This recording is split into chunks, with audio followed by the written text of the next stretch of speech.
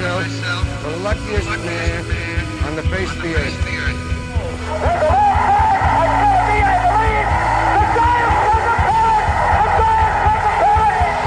Jeter ends his final game with a walk-off single. Here's a drive to left. That one is long gone. Here comes the maestro. Here comes the maestro. It's Denny McLain. He's the last 30 game win pitcher. It happened in 1968. He dominated the league for a short time, then he dropped like a stone. His stories are the stuff of legends. It's the maestro, Denny McLain. Welcome to the Long Gone Podcast. It's me, Michael, and with me, as always, What up? Steve Ford. How's it going, man? It's going pretty good. Yeah, well, Christmas in July here as we are getting close to the end of the month. This will be the last Christmas in July. I'm sorry to tell everybody that.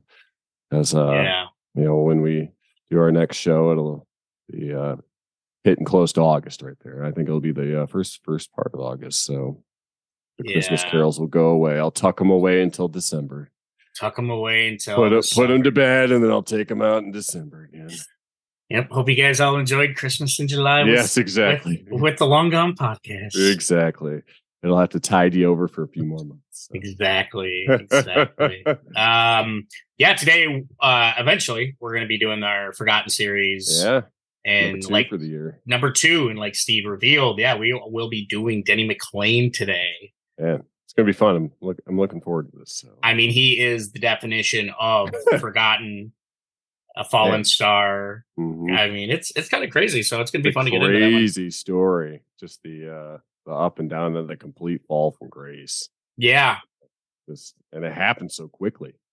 Very quickly. And and I found out some nice little tidbits, and I'm sure you did as well. And it'll be pretty good. But to start off in our headlines right now, we have it finally happened. I mean, the Orioles have caught up to the Rays. They have the Rays. They had that hot start, built up a nice, comfortable 8-9 game lead or whatever when they were in May. And Orioles have just kept chipping away. And now we're into a dead heat. I think, the Orioles have now caught up. And it's really a cool story here because, not too long ago, the Orioles were losing 90, 100 games. And now they're sniffing out and potentially overtaking the Rays in the AL East, arguably the hardest division in all of baseball. And just what a story here for Baltimore. I mean, from when they got rid of Manny Machado, it seemed inevitable that not only would it be in a rebuild, but they would be in a rebuild for quite some time. But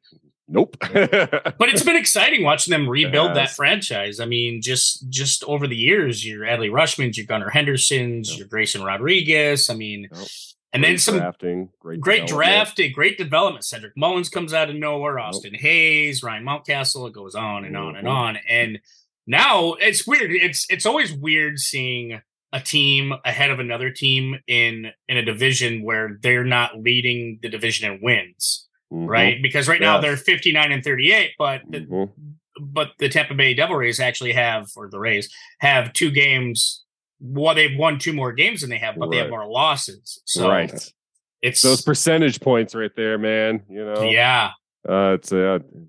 is odd seeing that because I always look at wins when I'm thinking about it. I never really I do too. Look at the losses, but Rays have 2 more wins, but the Orioles have 2 less losses. So boom, tied. I mean, it's one thing I like about the teams. They're good at everything, right? But one has a more dominant strength than the other one. And for instance, the Tampa Bay Rays, their strength is their pitching. I mean, they have probably the best pitching in all of baseball, in my opinion. I mean, it's amazing. I think even their relievers, their bullpen is one of the best in baseball. And while the Orioles have a good rotation and bullpen, I think it's their hitting which makes them stand out, and just the young stars. So it's really cool. It's just a really cool mix of the AL East, and not to put anybody else down. I mean, that's a strong division. I mean, that's a very strong division. Everyone's over 500. Yeah. As opposed to the AL Comedy Central, where one team is over 500 right now, and all the rest are under 500. So, yeah. It's cool. I look at run differential. It's an okay stat, but you look at right now Baltimore is plus 45 and Tampa Bay is plus 147. So you can look at run differential as if you got a high run differential, you're doing well. But you could blow out a team 13-0, do that a few times. That's how you can get a higher run differential. So it's an interesting stat, but it's not everything I base everything on of how good a team is based on that. So right, yeah. I mean, I totally get it. And Tampa Bay can score. I mean, they've always had score. I mean, like I said, I do think that they're stronger in their pitching, but I mean, no they doubt score in that bunches. But their hitting is very well. I mean, especially with Wander Franco, Randy Arozarena, then you got Isaac Paredes, who basically has just torn it up, and Yandy Diaz is having a good year. Brandon Lau.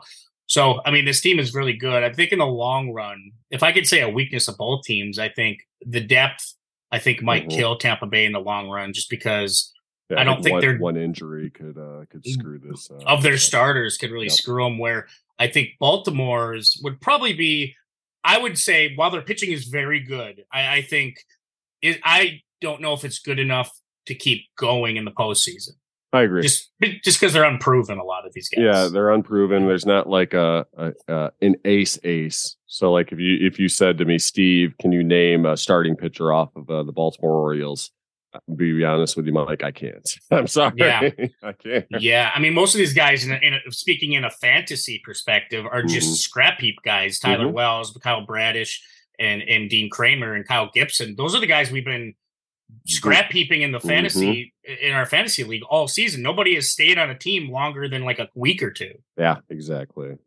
Where Tampa Bay, Shane McClanahan, all these, great starting pitchers that they have on this team. Yeah, especially at the top. I mean, when you got McClanahan and Tyler Glasnow now, Tyler Glasnow is not having this like amazing fucking season, but he's kind of like Jack Flaherty. He's trying to return to form. But Zach Eflin, I mean, holy shit, 11-5, 3.36 ERA. I mean, good for that guy. Yep. I mean, and they're finding that Taj Bradley is becoming a very good back end guy. I mean, he still battles, but the guy's only 22 years old, and I've seen him go against stud fucking hitters. I've seen what he does against Yankees hitters. I've seen what he does against Orioles hitters and Toronto hitters.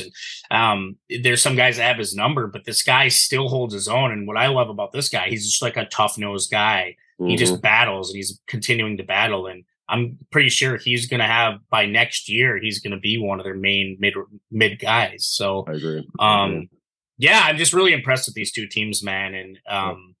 And obviously everybody has their weaknesses, but AL East is one of the more exciting ones in baseball right now. I remember last year we were talking about the NL West being one of the best, but good on the Rays and the Orioles, man. It's going to be really exciting, especially who gets the division in the end and what the postseason picture is going to look like with them in it.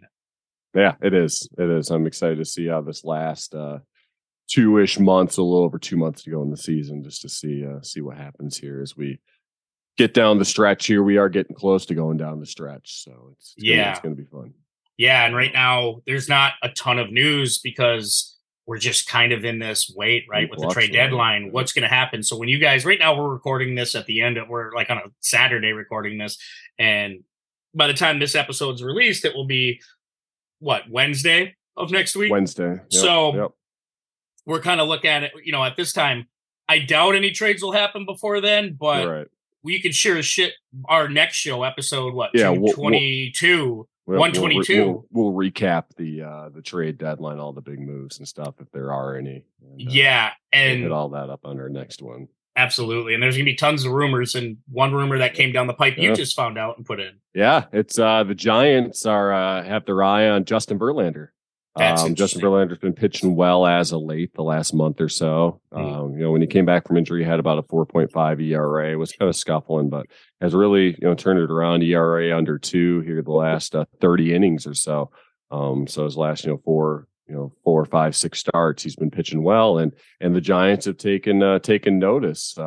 They're still hanging around there in the NL West, only 3 games out from the Dodgers, and holding on to one of the wild card spots. So, anything's possible. So maybe, getting an ace, but The Mets haven't quite said if they're ready to pull the trigger on selling off assets. They're right now 6.5 out of the wild card as we speak here, as we're recording. So they're not quite sure what they're going to do. They're playing 500 ball in their last 10, 5-5. So they're not quite sure. But Justin Verlander, like we talked about in our scenarios, could be one of those guys that could go here at the deadline. So we'll see what happens. But yeah, right now the Giants are listed as one of the teams that are sniffing them out, putting out feelers on them. So we'll see. Yeah, and they're kind of picking a good time to do it because Arizona's not having a good go at it the second half so far. Yeah, so the Arizona scuffling. Giants got hot, and Arizona's showing their youth right now. We'll say that. So. And the Dodgers were kind of started to get hot at right before the All-Star break, and they kind of just haven't quit. Yeah, they haven't. They've won. They're 8-2 in their last 10, and but the thing is, like you said, the Giants are keeping pace too. So the Dodgers aren't getting that insurmountable division lead yet. So yeah, Giants could be looking to make a move here. Gabe Kapler quit posting stuff on Instagram. Food pictures. Yeah, so he smells a win. Yeah, he smells contention. Once those Instagram pictures stopped, huh? Yeah, he's back. He's back in it. His mind's back in the game, eh? Yeah. Once if he starts posting stuff, Giants he's fans, out of it. Yeah, be worried. Be very worried. Oh man.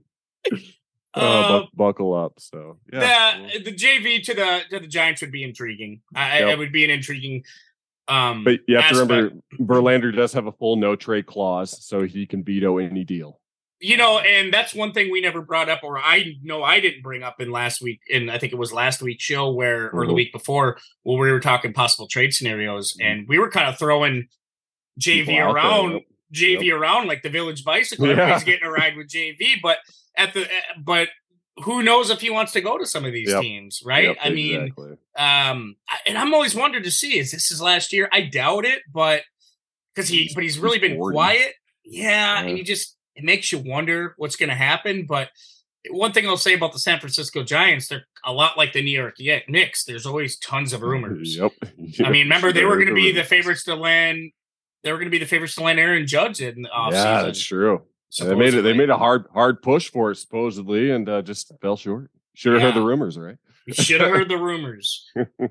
So it's from JV going East Coast to West Coast. I mean, who knows if he'll even do it? Going all the way to San Francisco, I have no idea. I mean, he would fit close to California. He'd fit in well there. Kate Upton likes it out there, right? Yeah, Kate Upton likes it out there, but that's not home to them. I know, home to them is Florida and I don't. Virginia. So still has family there. Yeah, I'm sure. But it's just I know they have places in California too. So anyways, he would fit well in this rotation with Logan Webb, Alex Cobb, Anthony what's his Descalfini or something like that. Yeah, and Ross Stripling and Alex Wood. So I can see him fitting there. Probably won't be a front guy, probably a mid rotation guy. He'd fit really well, but the Giants are making a push, and I like it, but I don't see it lasting long. But I could be wrong. So yeah, well, like you said, Gabe Kapler, he stops posting to Instagram. He'll, that means the team's definitely going in the right direction. So yeah. I mean, who knows? I mean, I don't think this is one of their stronger teams, but it's not one of the worst either. Right. I know you don't listen to the show. I always listen to it just to kind of like it's like a game tape for me. What should I do better on, things like that, and one of the things I always pick out is me saying "and" a lot. I'm always like "and," which bothers me. Now I'm going to think about the whole show. But one of the things I saw when we were doing our trade, the buyers and sellers, one trade that you actually brought across out of everything made the most sense. And at first it was kind of one of those, I thought about it, I'm like, oh, that could happen, but probably not. But I really liked, the more I think about it, the more it just works for this team. And I think the team needs to do it. Is Paul Goldschmidt going to the Twins? Right. It just makes so much sense. Just because they need more of a veteran bat in that lineup. They need a consistent bat. The Cardinals, while they're kind of steadily moving up, if they fully do just sell the farm, I mean, Goldschmidt would be a guy that they can bring in a haul of prospects for. And the Twins just make so much sense for Paul Goldschmidt now. It was like, that makes sense. I mean, I'm looking at, the guy who's played the most first base. who would you rather have, Donovan Solano or Paul Goldschmidt? Yeah. you know? And they've had a hard time. They've had Jose Miranda. They've Solano. Tried. They just keep plugging them, and no one's been working there. I mean, I'm looking at the production. Solano has 4 home runs, 22 RBIs. You know, a first baseman, you think Vlad, you think guys that have a pop in their back and hit for pretty good average can get you home runs and RBIs. They don't have that at first base. But you put in someone like a Paul Goldschmidt, I think that, it gets that offensive production into their lineup, and they're playing better as of late. Like I said, they're the only team over 500 in the AL Central right now. So if they make a move like that, that could really propel them to run away with this division, I think. Right. No, I totally agree with you. I think this is something that they kind of need to do at this point. But will they do it? Jury's still out on it. Yeah, jury's still out on it. Probably not. I'm going with probably not. But stranger things have happened, right?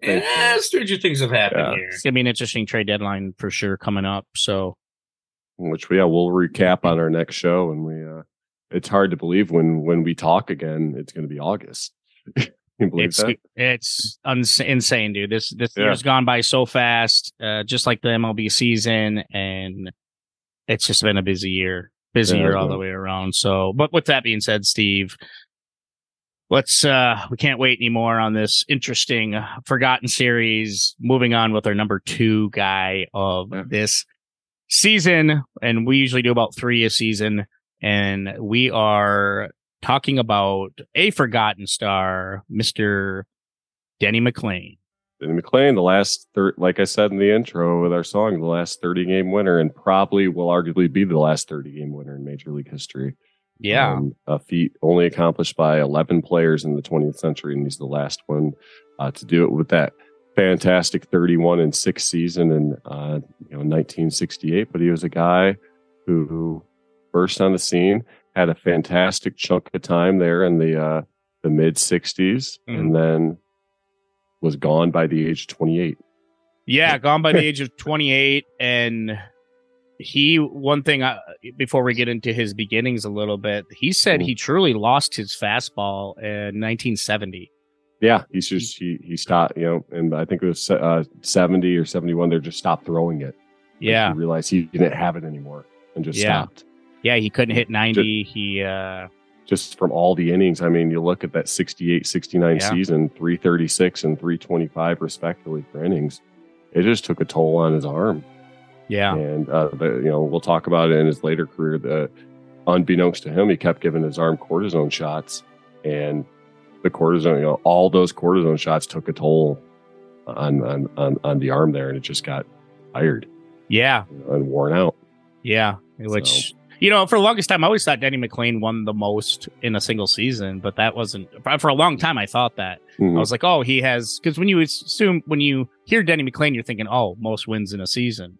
Yeah. But that's not it. Actually, the most wins by a pitcher in a single season was Charles Radbourn, which I've never he wasn't a Hall of Famer, nothing like that. I mean, not a guy that you would, he is a Hall of Famer. He went in 1939, but he's not a guy that we instantly remember. No. And he actually won 60 games in a single season. Can you imagine?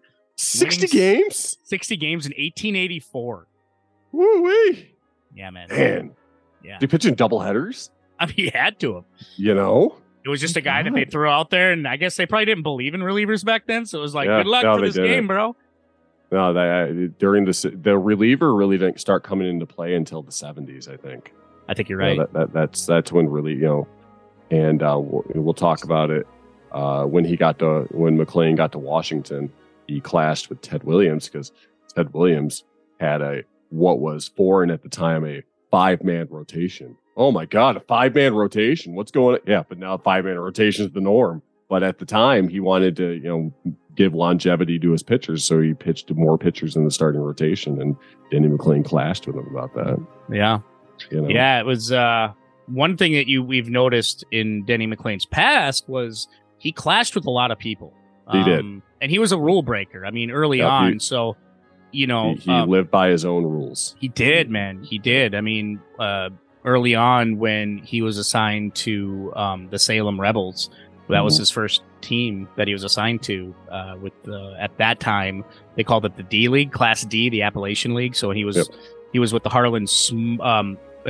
he was with the Harlem Smokies. He wasn't with the Salem Rebels. He was with the Harlem Smokies, which is out of Kentucky, I believe.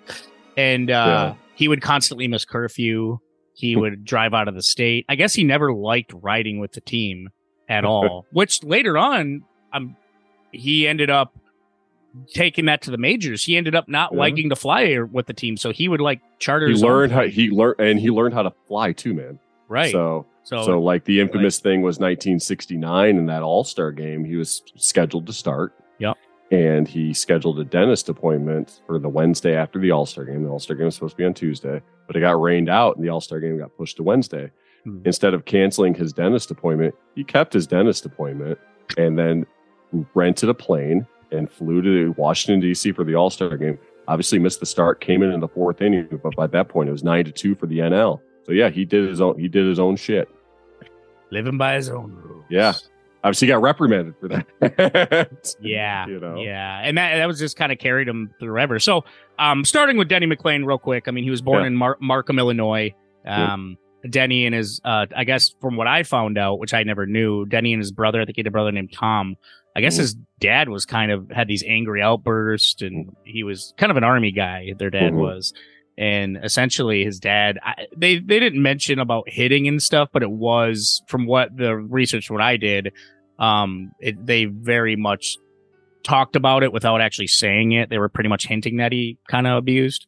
And then his dad died at like 36 from a heart attack, which was kind of crazy. Wow. And I always thought Denny McLain in the baseball aspect, because he was kind of like he was a shortstop in high school. Like a lot of these people that you see in the majors, I mean, they sometimes play different positions throughout. So he was never just a pitcher. I mean, he was a shortstop. He was just like an all around good athlete. And I guess I always thought though I thought he was always drafted by the Tigers, but that's not true. He was, I guess his first team was with the White Sox. Yeah. Just after graduation too. So can you imagine after graduation, he graduated in 62 and he gets a signing bonus for like 10 grand. And at that time, that's a lot of money. That's like $50K today, maybe more.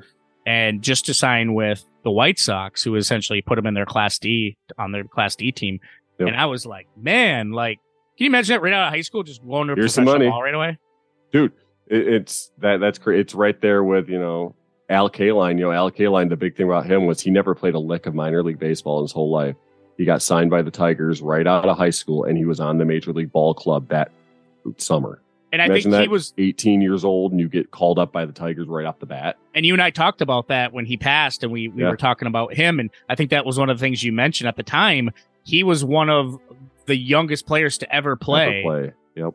That young. I mean, there was someone before him who was like 15 or 16, but he at 18 years old was playing in the Major League Baseball. That's incredible. You don't see that. How'd you spend your first summer out of high school? Well, I played for the Tigers.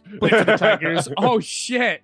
Yeah. That's amazing. Yeah. Denny McLain signed by the White Sox right out of high school and was assigned, like you said, to the Harlem Smokies. And his debut was a pretty good debut. Hell yeah. Pitched a no-hitter.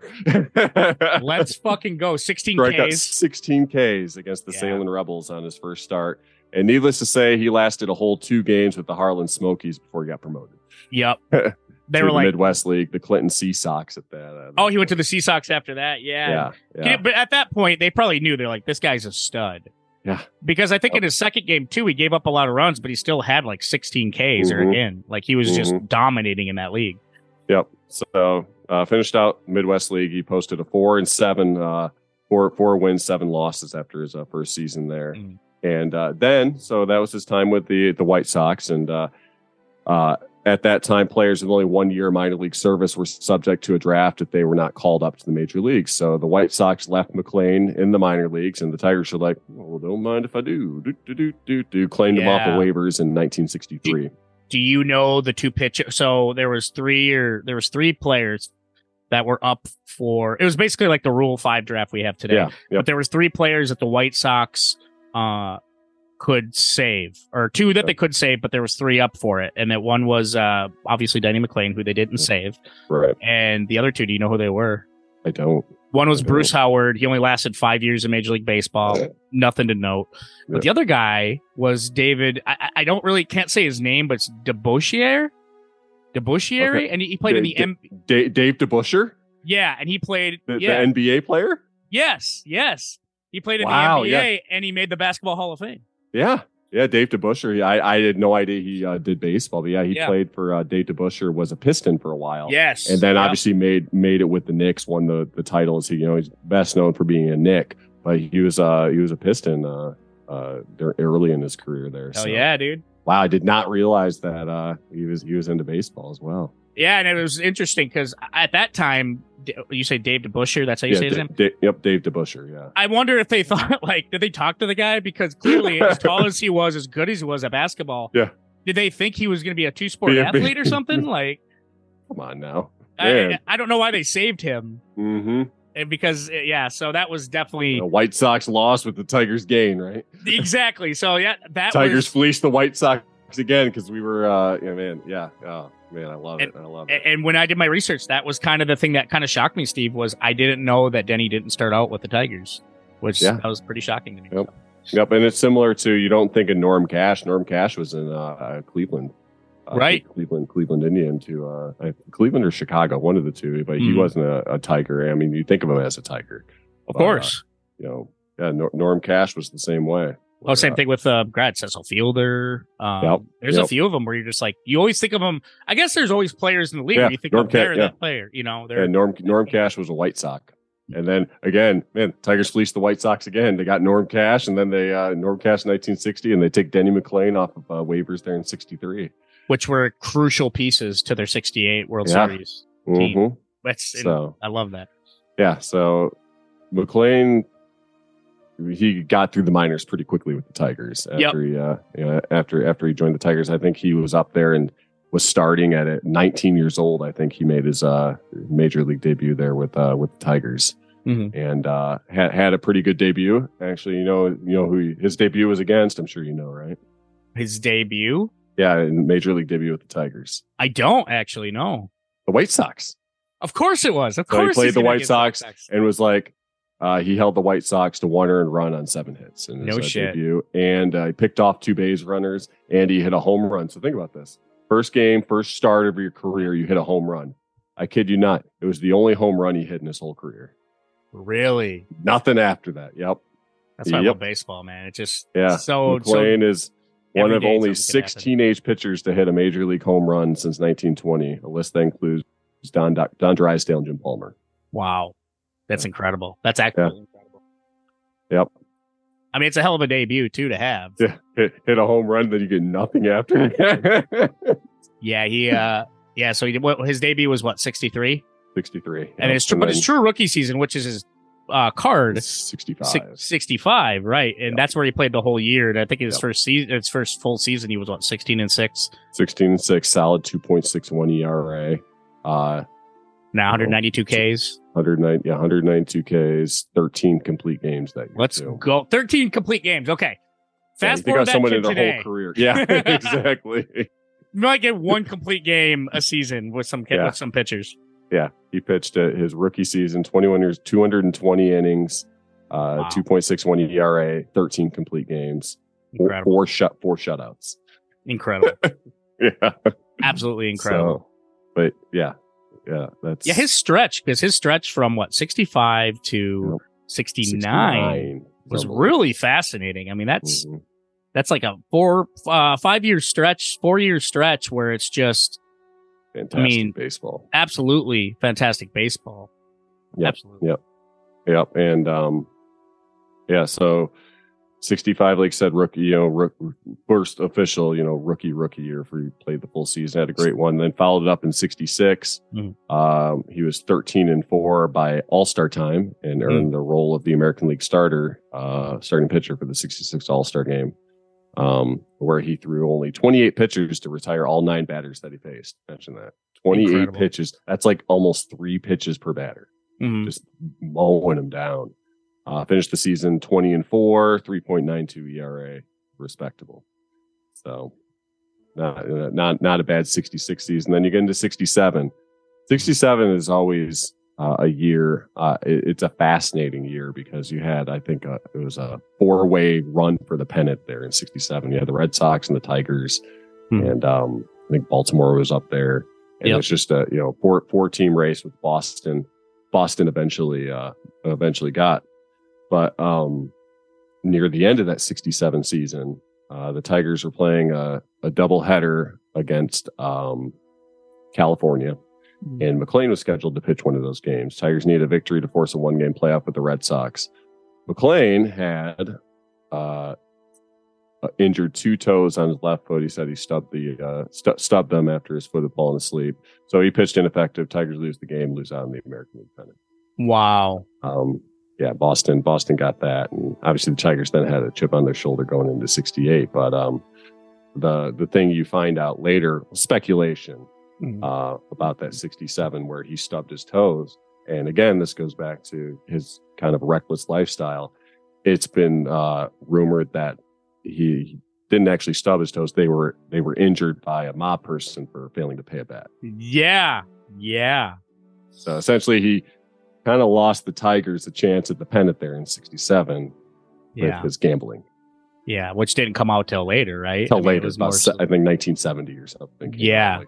Illustrated piece. It was like, and that's where the mob ties were coming in, and which we'll talk about more. But later, I mean, arguably, you want to talk about his stretch from 68 and 69?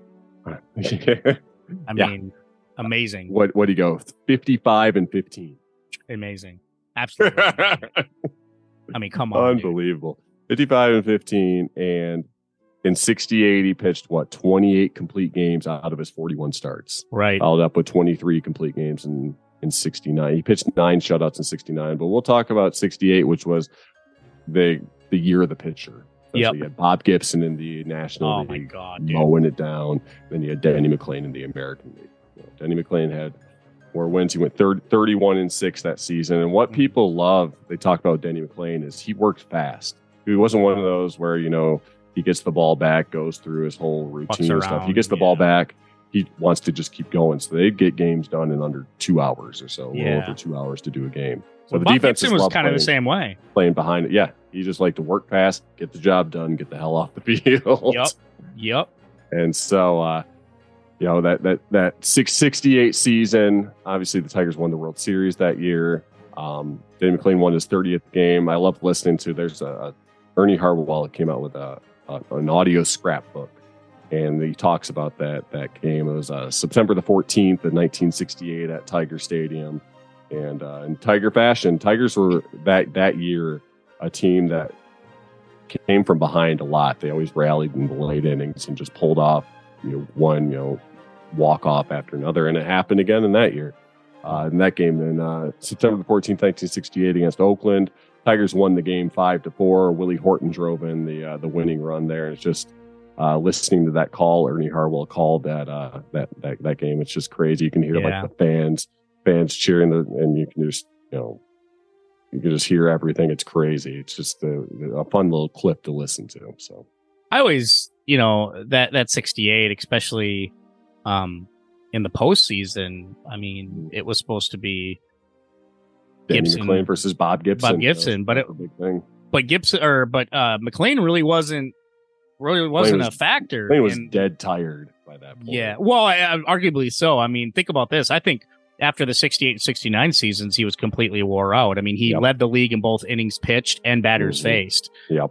I mean, think about this. And batters faced in 68 was 1,288. And then the year after that in 69 was 1,304. Yeah. And he was pitching over 320 innings each season of those 2 seasons. Mm-hmm. I mean, you got to be done. I mean, that's probably where he probably lost the juice after that. Yep, I mean, you had to. So. They overused him, which sucks because they really actually had a good. Tigers had a good staff that year. Yeah, really good staff. They had Earl Wilson on that team. They had Mickey Lolich. Obviously, they had Denny McLain there. Yep. They had a good 3 people at the top there, so they could have spread out the innings a little more. And they had a good bullpen too. Yeah. They had John Hiller was in the bullpen there. John Hiller. They had a good pen, a good people that they could have used, but you didn't think about it at that time. You kept riding the hot hand. McLain's doing great. We're just going to keep pitching them. They weren't thinking about pitch counts or innings or anything like that. You had Hiller in your bullpen. You had Pat Dobson, Daryl Patterson was in there. Yeah, Les Kane. John Warden. Warden was around there too. he had, good arms in there. John Hiller had an ERA that season of, 2.39.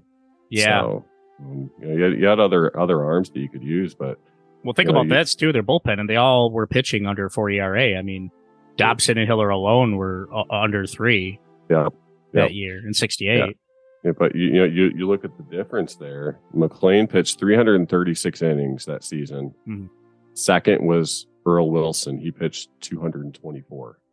So no wonder he was fucking tired by the time the World Series. He pitched a third more than the next person, pretty much there. That's crazy. Yeah, no wonder why fucking Mickey Lolich was amazing in the World Series. He's like, hold my beer. The energy left. Exactly. Yeah, Mickey Lolich only, quote unquote, pitched 220 innings that season, which is pretty fucking amazing. But it's and surprisingly, an interesting stat. When I'm researching Denny McLain, an interesting stat I always thought was because he won the MVP in 68 and back-to-back Cy Youngs in 68, 69 respectively. I mean, come on, who else are you going to give it to? But one thing I always thought was interesting, he gave up the most home runs of any pitcher, right? In 68, he gave 31 home runs. And that was coming off back-to-back years of leading the league in the most home runs given, 42 and 66. He definitely gave 35. up the long ball a lot. Yeah, which is interesting. It makes you wonder, the home runs he was probably giving up were, you could just see. Okay, so when I transition it to shots, probably right. When I transition it to today's game, and when people give up a lot of home runs, I'm always looking at, well, how gassed are they? And usually those guys, not all the time, but usually will lead their team in innings pitched. So I'm sure there's certain batters where they're not working the plate, they're not always on command just because they're dog fucking tired. And I imagine if we were to really go in depth in some of these, I bet a lot of those were solo shots, and I bet that a lot of them were in late innings. How much you want to bet most of those home runs were in late innings? Yep, just dog shit tired by that point. It was probably his best home run of that 68 season that he gave up was the one to Mickey Mantle. Mm-hmm. Yep. So that was that the one where he hit like a 500-footer? No, that was back. That was the early 60s, I think. Okay. So McLain had grown up idolizing Mickey Mantle, who had entered the game. This was September the 19th. So Mantle entered the game tied with Jimmy Fox for third place in Major League's all-time home runs list at the time. Mantle, this was about 9 days away from his last appearance. He came to bat in the 8th inning. Tigers were comfortably up 6-1. McLain intentionally threw a soft pitch directly over home plate. Mantle takes it out of the yard, overtakes Jimmy Fox for third all time on the home run list.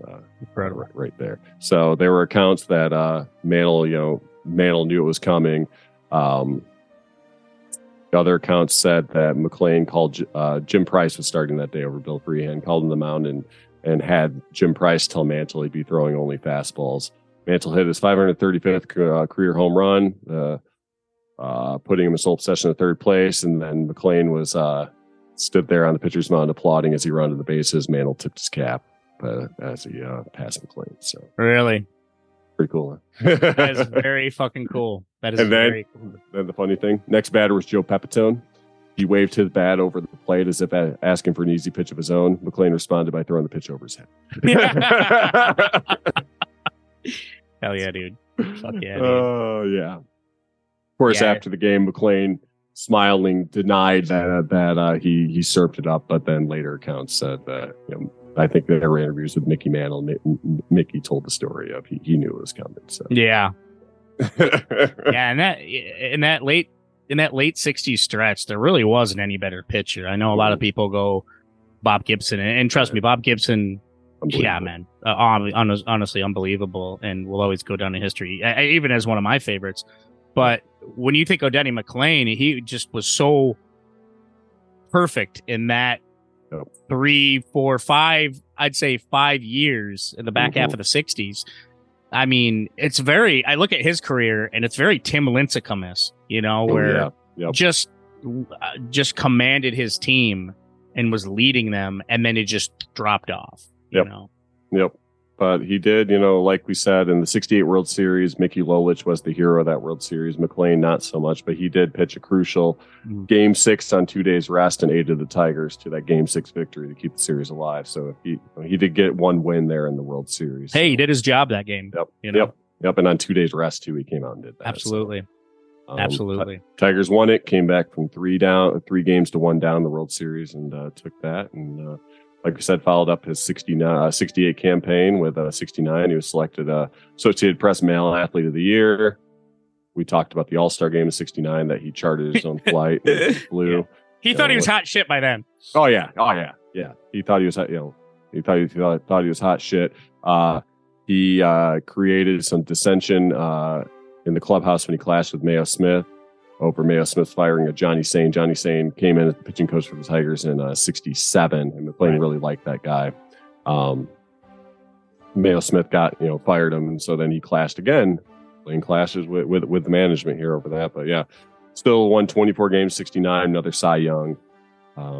Actually tied with Baltimore's Mike Kuehler, making it the first time that Cy Young was actually shared as an award. So yeah.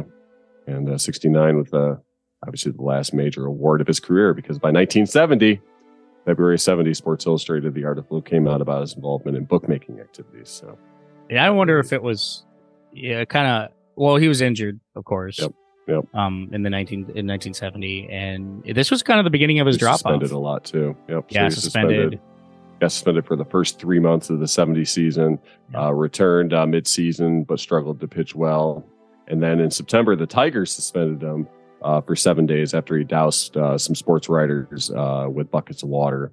And then just 7 days after that suspension was about to end, just as that suspension was about to end, he was suspended for the remainder of the season by MLB Commissioner Bowie Kuhn for carrying a gun on the team flight. Which is insane. I mean, we've seen... Yeah. I mean, we've had players like a Gilbert Arenas in the NBA bring a gun to the locker room. Like, are you serious? It's just, that shit's insane. And the fact that, he pitched in 70, which was the first bad season, obviously, after his suspension and everything he went through. Mm-hmm. And then they just dropped his ass after that, right? So it was 71. So what happened with him from 1970 and then to 71? Where do you go after that? So, yeah. Also during that 70 season, he was bankrupt, essentially. After being the first $100,000 player in Tiger history, he was fighting bankruptcy, most likely because he was throwing a bunch of money at both, gambling and all that. Mm-hmm. But yeah, on October 9, 1970, Tigers made a deal with the Washington Senators to send Denny McLain, Elliot Maddox, Norm McRae, and Don Wirt to the Senators for Joe Coleman, Eddie Brinkman, Jim Hannon, and Aurelio Rodriguez. Bowie Kuhn had to actually clear the trade because McLain was still under suspension, and suspended players can't be traded without the commissioner's permission. Kuhn would later write in his autobiography that he was shocked at what he called a foolish gamble by the Washington Senators and predicted that the trade would turn out to be a Tiger heist, which he was right, because Joe Coleman, Eddie Brinkman, and Aurelio Rodriguez were key factors in the Tigers' 72 AL championship and were big players on the Tigers in the 70s. And Aurelio Rodriguez, he remained with the club for a while. So all the way through till Trammell and Whitaker and them were on the team. He was their staple third baseman there. So Tigers won that trade, I'd say. Yeah, absolutely. I totally agree. And then it was just kind of a downward spiral in his late 20s. Yep. Yeah, he clashed with Ted Williams, like we talked about earlier, who had little patience for McLain's high living. Feeling was mutual early in that 71 season. McLain became a charter member of the Underminers Club, a group of 5 players dedicated to getting Ted Williams fired. They spent much of the season feuding with Ted Williams over his, like we talked about, his then unusual 5-man rotation for starters. Oh my God, 5 men. It was just a downfall after that. I believe he ended the season at 10-22, which thus earned him the dubious distinction of going from leading his league in wins with 24 wins in 1969 to 2 years later leading his league in losses with 22. You don't see that, that quickly. Have the mighty fallen. 22, it remains the most in a major league season since Jack Fisher, the Mets lost 24 in 1965. So, right. Man, yeah. After 71, he was then traded to Oakland. Yep. And it was, putzed around. He was gone after 5 starts. He was then sent to the minor leagues in May 15. Associated Press then said, according to Wikipedia here, the reason for the demotion was his pitches lacked steam and there could be a potential medical problem, which we talked about. He pretty much gave up on the fastball. What'd you say, 1970? 1970, yeah. Yeah. And then Oakland then traded him to the Atlanta Braves for Orlando Cepeda. He went 3-5 with the Braves. An aging Cepeda, right? An aging Cepeda. Yep. Yeah. And then finished the 72 season with a 4-7 record.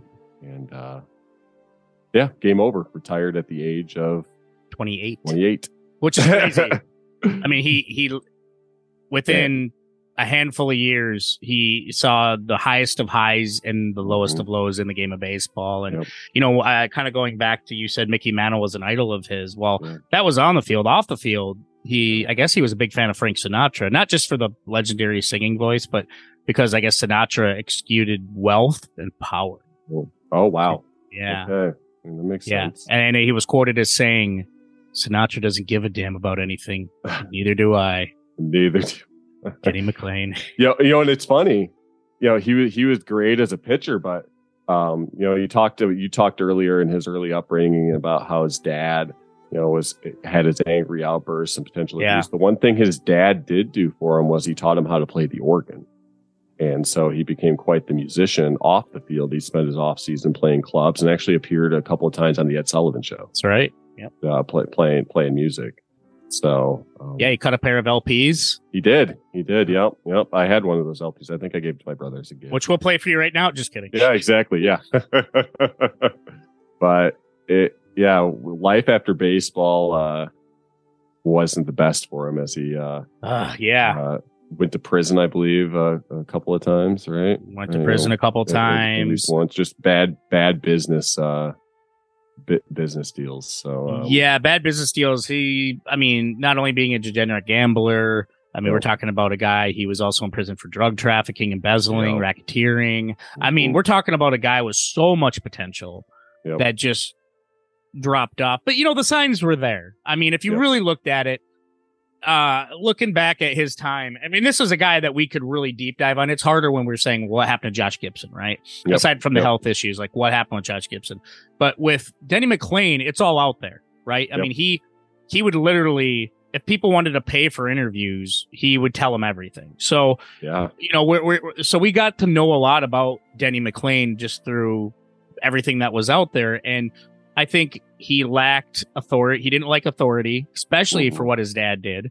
And when his dad died at 36, him and his brother became like the men of the house. He became the man of the house, and he didn't like being told what to do. And as we've seen, and as we talked about with, like you said, chartering his own plane and just showing up late, missing curfews. We just seen a progressive decline in his ability to follow rules and be a leader. He just never was a leader. He never was that guy. So, and that just kind of, and it was just, it's kind of like a guy, like someone who's a murderer, right? You see the early signs early on when you look back at their history, like, it was leading up to this. For him, you've seen that prison wasn't too far behind. It happened during baseball, and after baseball, it just got progressively worse. So, the drugs, like I said, the embezzlement, he's stealing money, and then obviously he's always had mob ties, so the racketeering was just always fucking haunted him, man. And it's just sad, it's really sad to see. At one point, which you could actually find this little ditty on Wikipedia, he was fine signing autographs at a Metro Detroit 7-Eleven store. Wow. Where he was employed on a work release. So at this time, and this was in like the mid 80s and early 90s. So, he's had a child that died in a car accident. He's been through a lot. But he didn't really help himself either. Everything from booze to drugs. This guy was doing it all. And I think the last time I actually heard about him getting in trouble was like over 10 years ago, when he got arrested for trying to cross the border, right? Right. In Canada. Yep. Which I thought was, yeah. I guess he had an outstanding warrant, and basically, and this was back in Louisiana. So, and then it really came out like, I mean, I think it was for drugs, but they didn't really like go into it. But basically, he was arrested at the Canadian border. He wasn't expecting to go that way. I think he inadvertently taken an exit off I-90 or I-94, which sent him right to the bridge. And then obviously when you're crossing to Canada, they got to check things, and they found this. Yeah. So it was kind of like, okay. So, to this day, I mean, I hear he has a podcast. I hear he's in real estate. You hear all these stories, but he's a guy that it's kind of cleaned up. What I like and how I've met him a few times is, you talk about how he charges and stuff for autographs. Well, he does this signing every year, at least in years past, at Lee High School here in Wyoming. The Stubby Overmeyer. Stubby Overmeyer went to Lee High School, and so they named the diamond and the baseball field and stuff, and they hold a fundraiser, a card show fundraiser every year. And for as many years as I can remember, Denny McLain would go to that show. All money raised goes to the Lee High School baseball team, and he would do that signing for free to help raise money. That's pretty cool. Yeah, and because Stubby was in the Tigers, coach in the Tigers minor league system, so Denny knew Stubby. So whatever you do to help out Stubby, he did that for free. So that's where I got you. Do you still have that ball that I got signed for you? I do, yeah. It's the usually when he signs his autograph, he'll put like 31-6, 1968.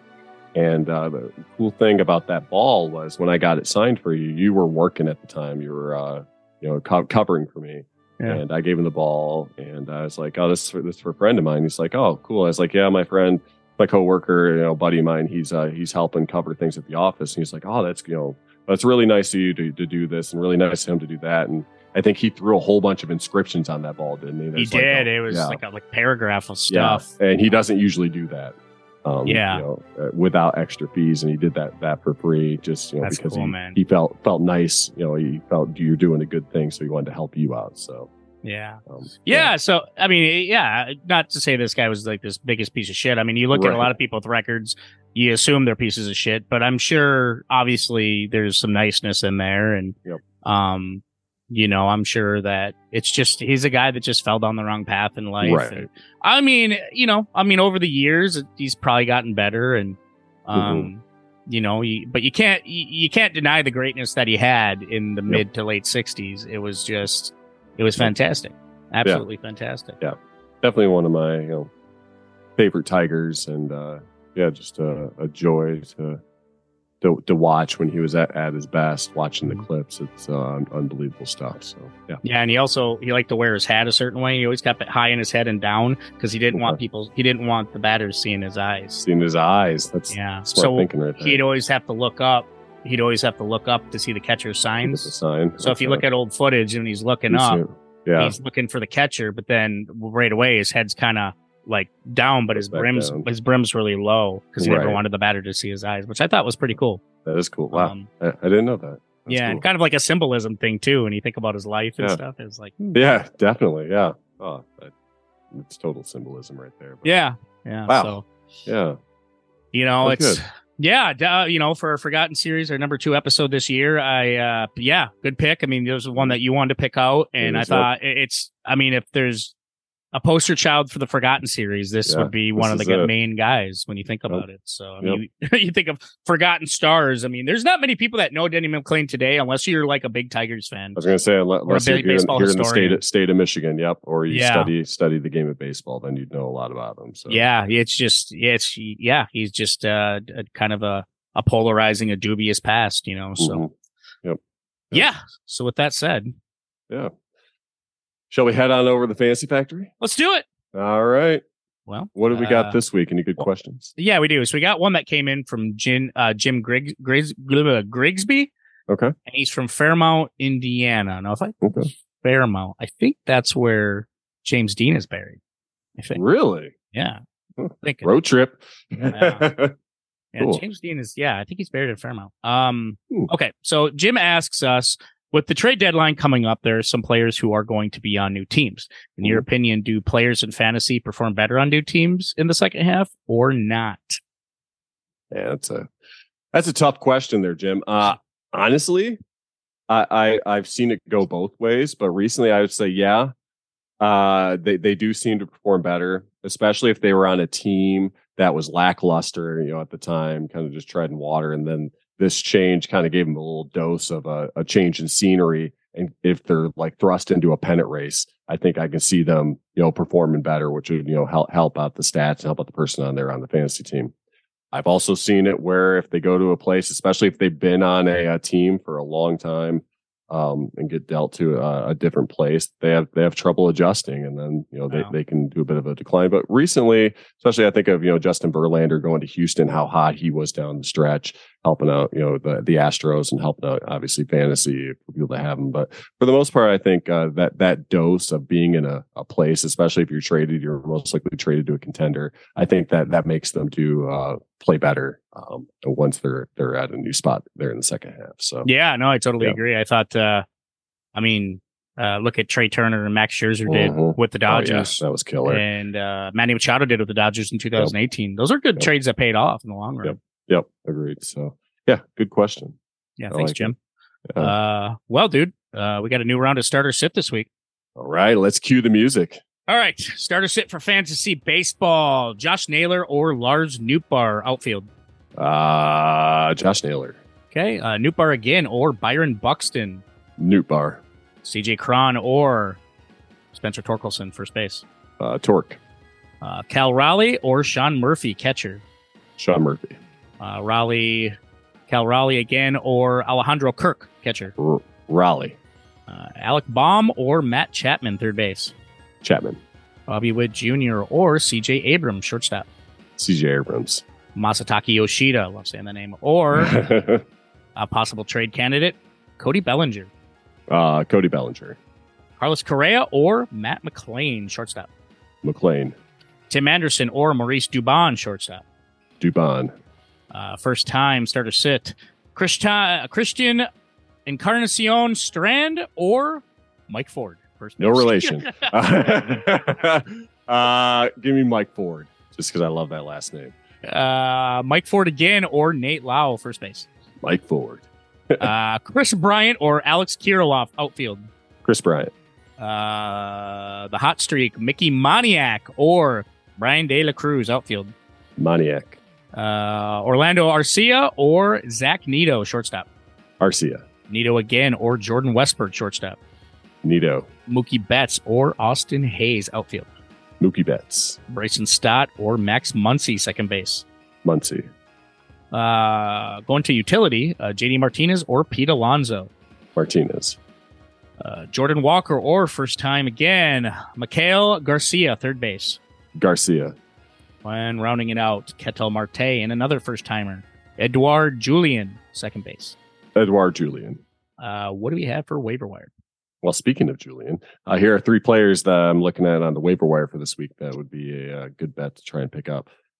First is Edouard Julien for Minnesota. He's up 34% in Yahoo leagues, hit 611 this past week with 2 dingers and 2 RBIs. Also drew 5 walks. So not much, for production offensively, but he's going to hit really well and get on base. So that's someone I'd look at. Second is Matt Manning there for the Tigers. He's up 19% in Yahoo leagues. Has had an ERA of 0.73 the last 2 weeks with 8 Ks. Looks pretty on point coming back from his injury. And third is Wilmer Flores there for the Giants. He's up 18% in Yahoo leagues. Hit 421 this past week with 4 home runs, 7 RBIs. He'd definitely be a good bat to pick up. So those are 3 players that I'm looking at on the waiver wire. Rock on. Yeah, I just picked up Matt Manning. I saw that. I was going to be like, well, good for you with Matt Manning. I saw you did that last night. he's due to get rocked, but it's going to happen. But he's pitching really well coming back from that injured. He's totally in command, dude. Yep, which is good for the Tigers. So. Absolutely. Shall we head on over to Collection Corner? Let's do it. All right. Yeah. Up for me this week, I'm going with the guy we just talked about, Denny McLain. Nice. All right. Yeah. Up $1.74. That's a 12.66% increase. Market price has actually stayed between $15 and $17 quite some time. So he's at $15.48.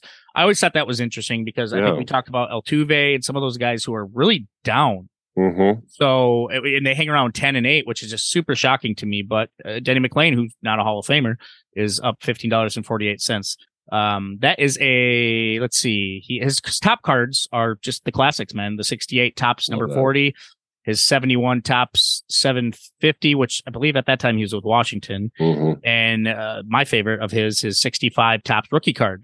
I love those cards. Those 65 tops are great. Yeah, absolutely. Down, surprisingly, is Rafael Devers. He's just having a rough go at it. Down $5.99 and dropping. That's a 38.47% decrease. Market price right now sits around $9.58. So I think at one point he was $15 to start the year. Now he's down and dropping. Man. So yeah. His 2018 Topps Chrome rookie card number 25, his 23 Topps Series 2 All-Star Black Relic is dope as fuck. And his 2022 Topps Triple Threads number 75 are all down. So we'll get them. What do you got?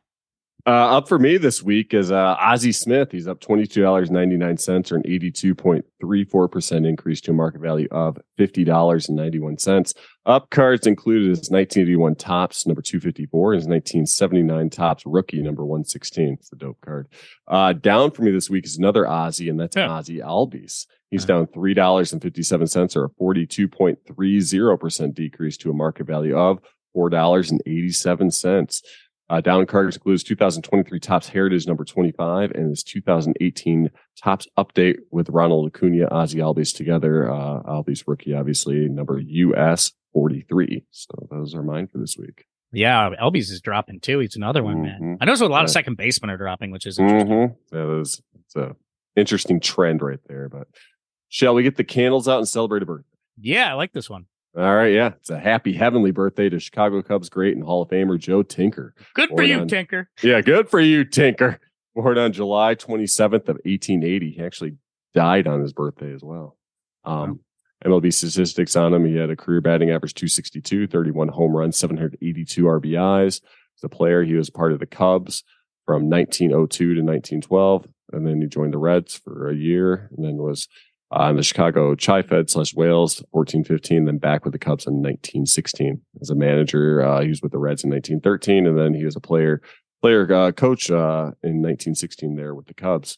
He was a two-time World Series champion, 1907 and 1908, Federal League champion 1915, and a member of the Chicago Cubs Hall of Fame. He was elected to the Hall of Fame in 1946 by the Veterans Committee. A little trivia on him.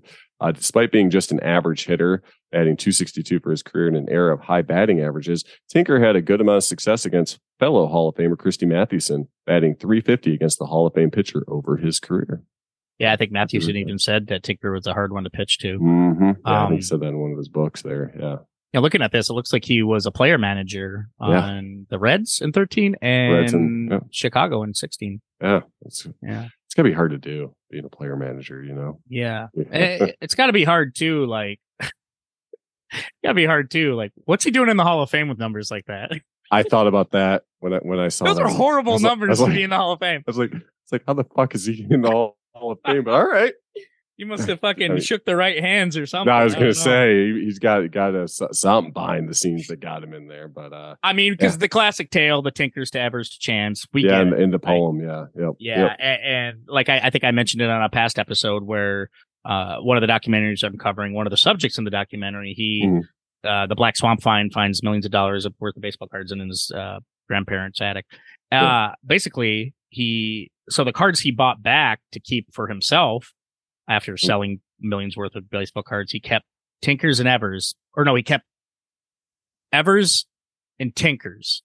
Okay. Evers and Tinker, but he needs Chance still. Chance to complete the okay. Yeah, complete the combo there. Okay. To complete the Poe combo. And I know they were super popular back in the day because of the poem. maybe that's why he's in the Hall of Fame. But yeah, if we're and I know getting the Hall of Fame because of a poem. All right, that's fucking sweet. That's what I said. This is like, what the fuck, man? So, good job against Christian Mathewson. Good job making the Chicago Cubs Hall of Fame. But but I don't know why you're in the Baseball Hall of Fame. Overall Baseball Hall of Fame. Yeah, it's a big head scratcher. But happy birthday, Joe Tinker. huge thumbs down for Joe Tinker. Yep, exactly. Well, that's a fucking show, man. All right, that was a good show, man. That was a good show, man. A lot to talk about, obviously, with their series number 2. Couple options in a few weeks. I'll throw your way for the Forgotten Series for number 3, which there's one Negro Leaguer I want to talk about. That we might have to wait till next year, or there's another guy that I'm surprised we haven't talked about yet, but one I want to bring up to you. Looking forward to it. All right. Yeah. All right. But guys, in the meantime, thanks so much for listening. We very much appreciate it. Hey, if you're listening to the show on Wednesday and there's trades that happen by then and we didn't say anything, fuck you, man. We're sorry. Yeah. You know what? We'll deal with it in about a week. Yeah. Week and a half. Hey, we've been on the trade rumors long before they even talked about it. So. Exactly. Yeah, deal with it, damn it. But in the meantime, we will catch you guys all next week. Deuces.